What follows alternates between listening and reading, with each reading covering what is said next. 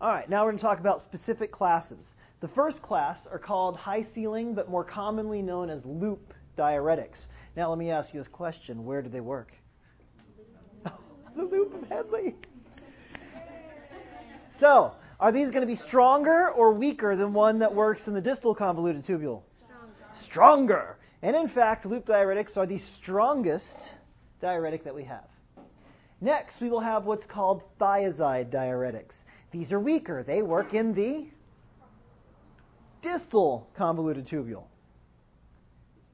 These two are typical of what we just talked about. Then we have something that's called osmotic diuretic. It's basically a sugar that your body can't absorb. So what happens is it goes in the proximal convoluted tubule. And ordinarily, what does your body do to the glucose? No, pulls it back in. But it can't pull this stuff in because it doesn't know what this stuff is. Now, I'll let someone else handle that. So what happens when you get to the collecting duct? You have excess solute. So you produce osmotic diuresis the same way you would in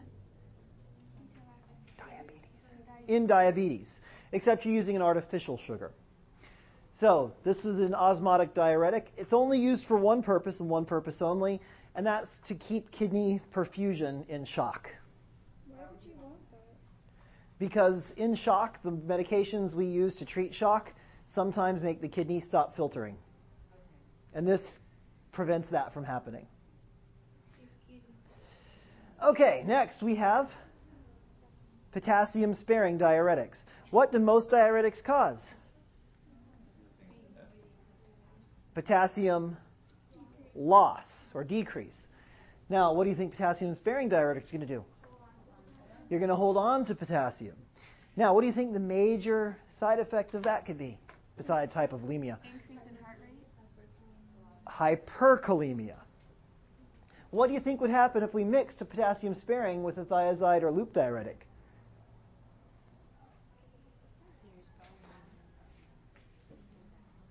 They might balance each other out. Or one could win. But you don't know until you check. All right. And then last thing we have is carbonic anhydrase inhibitors. These are not used for their diuretic effect. They're used for increased ocular pressure.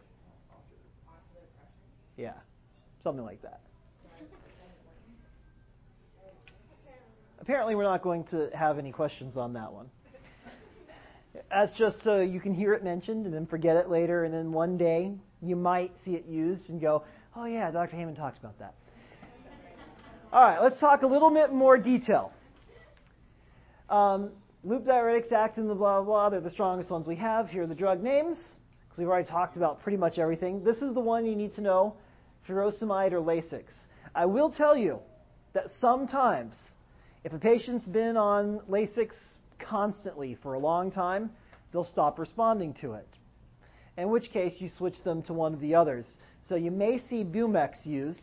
Works the same way, just a slightly different molecule to shake things up. Why would you increase the dose? Well, you do, and then it still doesn't work well.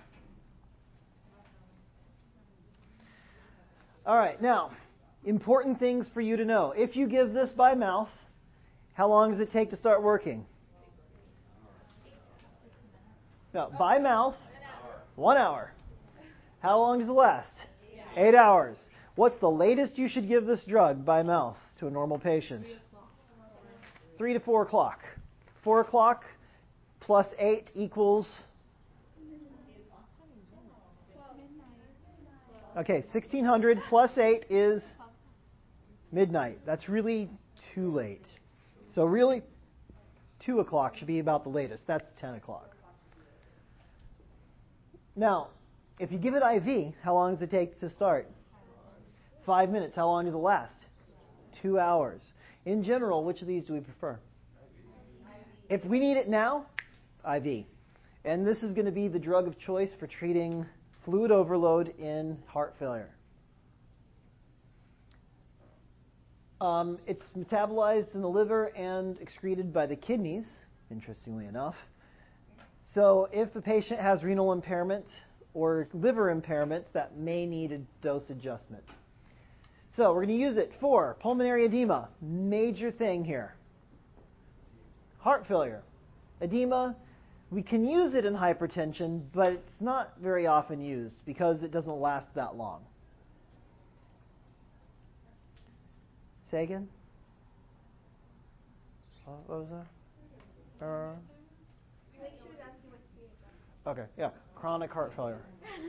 Okay, loop diuretics work even in patients with severe renal impairment. Now, in severe renal impairment, what happens to urine production? Goes down. But you can still make them produce more by using Lasix or any loop diuretic. Adverse effects, we already talked about most of these. Yes, ma'am. With renal impairment, so you can still give them like diuretics. I thought there was something wrong with the kidneys though. Yeah. That's why they're not working. Right. So Yeah. Well, just like you can squeeze the pancreas and get a little more insulin, you can squeeze the kidneys and get a little more urine. But only with loop diuretics. All right, so we talked about the electrolyte problems. We talked about hypotension. So as a result, monitor blood pressure at home, have the patient do that, and tell them to get up slowly. Hypokalemia, we talked about that. Ototoxicity. What other drugs are ototoxic that we know about? Vancomycin and aminoglycosides. So if a patient's got those also, guess what? Risk goes up. Hyperglycemia, so caution with diabetic patients. Elevated uric acid, which can cause flares of what problem? Gout. And then it can also cause changes in lipids, calcium, and magnesium, but that's not as common. Really, these are the ones you need to remember the most, because these are the ones that are going to cause the most problems. These are more rare. Why would it cause hypertension? Hypotension? Because if you dump off too much water, there's not enough water left in the system to pump well. So that lowers blood pressure. So because there's less fluid in the body? Right. So there's just less fluid to go around. But doesn't the heart compensate by pumping? It will try to. But sometimes we give drugs to prevent that too. So if you have hypertension, Right. then Lasix would not be for you? Because it could lower it too. It could give you hypotension in return. Right. You can use Lasix to lower blood pressure. The reason we don't use it for hypertension very often is because it only lasts 8 hours. And we want them to have 24-hour control. And we don't want to have them get up in the middle of the night to go to the bathroom. What about just someone living at home? Like my grandmother has hypertension. She takes Lasix. Right. You can use it for it, but it's usually later on, after the thiazides stop working. So you start with the thiazide. When that stops working, then you bump them up to Lasix. But you try not to use Lasix because it's just not as good for blood pressure control as a thiazide, unless they have heart failure or some other fluid overload problem. All right, interacts with, what's this first one right here? Digoxin. Now, we're not going to talk about digoxin until the second half of this course, but anything that interacts with potassium interacts with digoxin. Other ototoxic drugs, potassium-sparing diuretics, we talked about that. Other hypertension drugs will make other hypertension drugs work better or worse. Will it lower the blood pressure more or less if you give them with other blood pressure drugs? It'll lower the blood pressure more. Yeah, meaning the blood pressure will be less. And then they also interact with NSAIDs, interestingly enough, to cause kidney damage. All right, next one, thiazide diuretics. The major drug here is called hydrochlorothiazide. Say it. Okay. Hydrochlorothiazide, also known as HCTZ. I don't think they're allowed to put HCTZ in the chart anymore in the hospital for orders. So now you just have to go hydrochlorothiazide. Action. It's going to block sodium chloride in the Distal convoluted tubule. It will not work when glomerular filtration rate goes down too far. So when it stops working, then we start using loop diuretics. It's given PO. It takes about 2 hours to onset, and it peaks around 2 to 6 hours. But it lasts longer in the body. Want to give it earlier in the day. Most people nowadays get it once a day. And the two most common uses for it are blood pressure and edema. It is actually considered the first-line drug of choice for treating uncomplicated hypertension. What does uncomplicated hypertension mean? Hypertension, and there's no other diseases involved.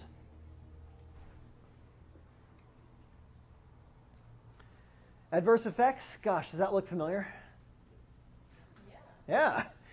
Same as Lasix. All right, now HCTZ dosing. You want to use the smallest dose possible, and you want to start at a low dose. So typically 6.25 to 12.5 are going to be the doses.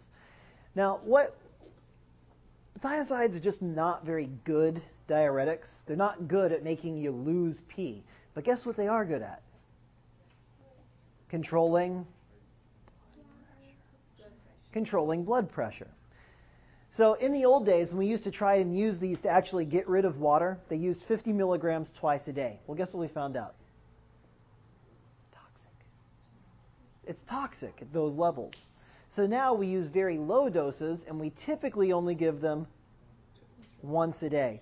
So what used to be considered a very low dose of 25 milligrams a day is now quite a common dose. In the old days, they used to give 50 milligrams twice a day. But that is toxic. So we prefer to give no more than 25 a day, and you'll see 6.25 and 12.5 a lot. Now, the nice thing about this stuff is that it is dirt cheap. So if you get a prescription of this from your physician, guess how much it's going to cost? It's about $4 for a 100-day supply. Now, if you get Norvasc, how much is that going to cost? 2 day? Yeah, with or without insurance. With insurance, it's going to be about $30 for 30. It's about $1 a day with insurance. Without insurance, it's going to be 3 or 4 times that. I don't keep up with the current Norvasc prices, but this stuff is dirt cheap. And if they order 25 milligram tablets, but you break them in half, $2 a day. Although if you go to Walmart, Publix has the zero meds, right? Like $0 for certain medications. I'm not sure if this is included in those. Maybe it's only antibiotics that are okay. $4 med. Yeah. All right. Now, in these low doses, 6.25 and 12.5, they are often combined with other blood pressure medications because just a little bit of HCTZ makes almost every other blood pressure medication work better. Because, let me ask you this question. If you lower blood pressure, what's the normal response to that? Increase heart rate? What else? Vasoconstrict and increase blood volume. So adding just the tiniest bit of HCTZ can prevent that increased blood volume. All right, now we're going to do the potassium-sparing diuretics. There's 2 different kinds of potassium-sparing, ones that affect aldosterone and ones that don't. So first, the ones that do. Spironolactone, also known as aldactone. It's an old drug. It's dirt cheap. And what it does is it antagonizes aldosterone. Now, what do we say aldosterone normally does? How does it retain sodium?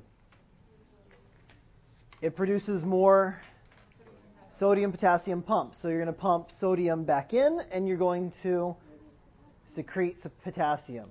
Now, This does the opposite. So what are we going to do now? We're going to keep our potassium and we're going to release the sodium.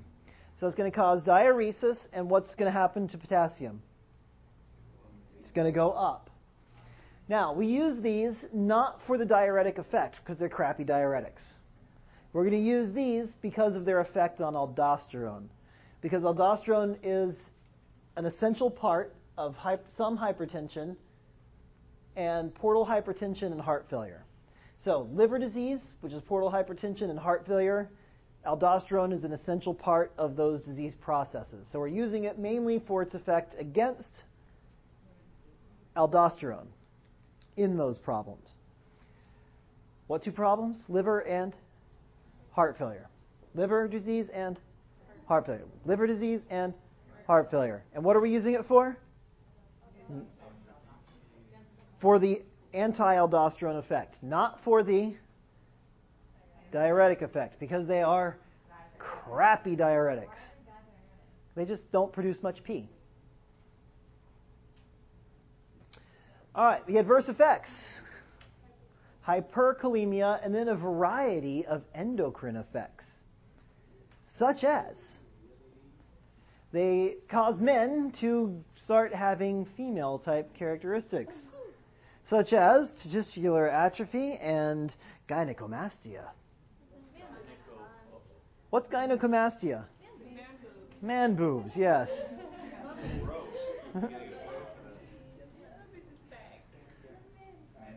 They go away when you go off the medication. But, which is worse, not being able to breathe? Or man boobs?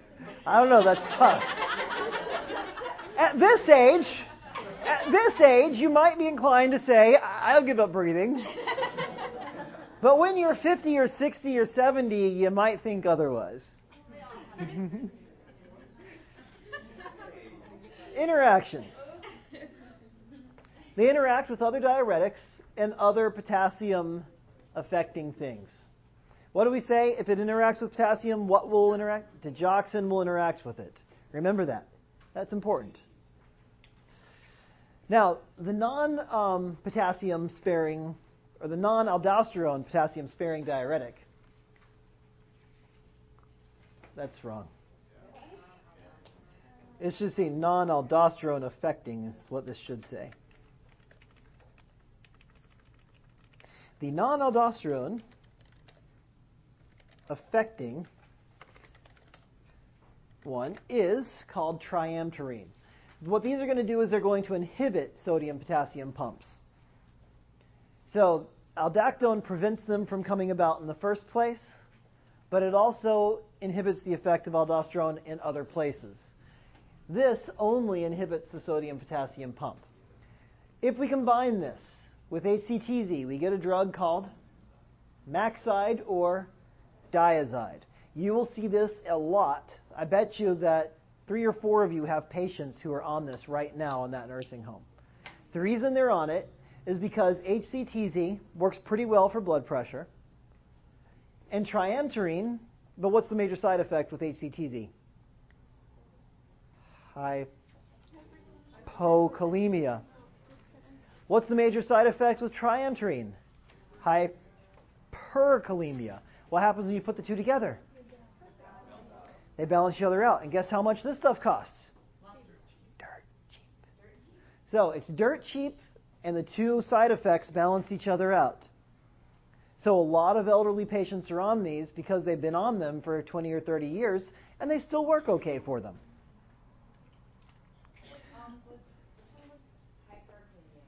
Hyperkalemia, spironolactone, and triamterene, the two potassium-sparing ones. All right. Now, we're going to move away from the traditional ones, and we're going to talk about mannitol. Mannitol is an osmotic diuretic. Remember we said it's a 6-carbon sugar that your body can't use because your body doesn't have any receptors for it. So what happens to it? It gets filtered with everything else, but it can't get reabsorbed, which increases the It increases the osmolality of the filtrate.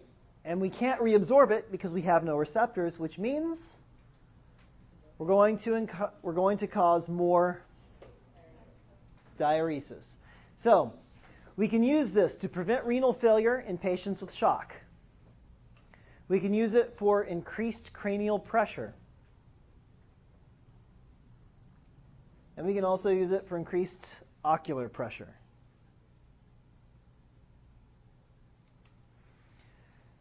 All right, those are the diuretics. What's the first class? What's the strongest one? Loop diuretics. What's the next class? Thiazide. What's the next class? Potassium sparing. What are the two drugs there? Aldactone and triamterene. What's the one that we use in the ICU? It works different. We just talked about it. Mannitol, which is a 6-carbon sugar. And it causes what kind of diuresis? Osmotic. Okay. What's the drug you need to know for loop diuretics? Lasix. What's it used for? The major thing it's used for? Treat fluid overload. And what kind of patient? Heart failure. And what type of edema is the worst in a heart failure patient? Pulmonary, because that's the stuff that will kill them immediately. The other stuff make them not feel good, but pulmonary edema is lethal if it's untreated. What's the main drug you need to know for the thiazides? HCTZ, also known as hydrochlorothiazide. And what's its main use? Hypertension. Okay, we're done with diuretics. Okay, yes, ma'am? Can you only combine the thiazide diuretics with the triamterene? No. To make the max No, but, well, those drugs, that's what those drugs are. It's just a combination. You can combine them with anything you want, but it comes as one pill. Maxide and diazide are one pill combination. They're like augmented. Right. Okay. Let's do the introduction to the renal disorders, and we'll pick them up tomorrow. Yes. So, we already talked about BUN, creatinine.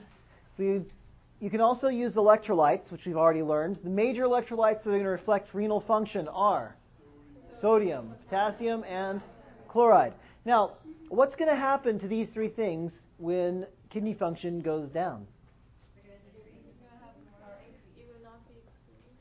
Okay. If a patient is in renal failure, all three will go up because everything will go down. But there's also something in renal insufficiency. I can't remember the exact name of it. It's like reduced competence or something. But what will happen is a patient drinks a lot of water. What gets filtered out? Everything. And then we're supposed to reabsorb it.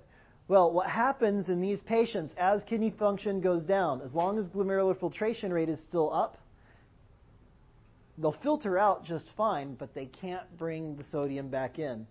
So what happens in those patients is they drink water. Because what are we supposed to do to keep our kidneys healthy? Drink water. How much water are we supposed to drink a day? Ooh, drink 3 liters. And if you're trying to lose weight, you should drink 5 liters. Right? I mean, that's what it says in Women's Day. And fitness world and men's health. Drink lots of water. Drinking water suppresses. But in elderly people, guess what's going to happen? You can tell them to drink water, and the next thing you know, they're going to get hyponatremic, and they're going to get shaky and confused, and they're going to have seizures, and they're going to go to a coma, and they're going to die. because they drank too much water. Okay, they probably aren't going to go into the coma and die, but they will end up in the hospital. It's very important that those kind of patients restrict their water. It's usually like only 1 liter per day, which, some of you are like, that's okay, I don't drink that much. But you drink other stuff like coffee and Coke and whatever else. So they're restricted to only 1 liter of water-based fluid a day. Sure, go ahead, tell an awful story. I used to work with a mentally handicapped, and this girl was on water. They can't hear you in the back. I used to work with a mentally handicapped, and the girl was on 1 liter a day for the amount of water, and she didn't understand that she could only have 1 liter of water, so we used to freeze the water bottles, and she would walk around all day just with her water bottle. But she was thirsty all the time. It was awful. So bad. Yeah. And the patients won't like it either, so they'll start drinking when they shouldn't. So, estimated glomerular filtration rate. Once the rate goes below 60, we call that insufficiency, renal insufficiency. If it goes below 30, we call that renal failure. What's the normal urine volume? How much should a person produce? Approximately how many milliliters per hour? The minimum is what? 30 milliliters per hour. Below that is considered what we call oligouria, which means small amounts of urine. And we'll pick up with urinalysis tomorrow. Okay, by the way, when you give potassium, what's the major assessment you should do before you give that? Before you give potassium, what do you have to assess? No, that's calcium. No. Before you give potassium, what's the major thing you need to assess? I told you, remember this last time, no blank, no K. No P, no K. Which is urine output.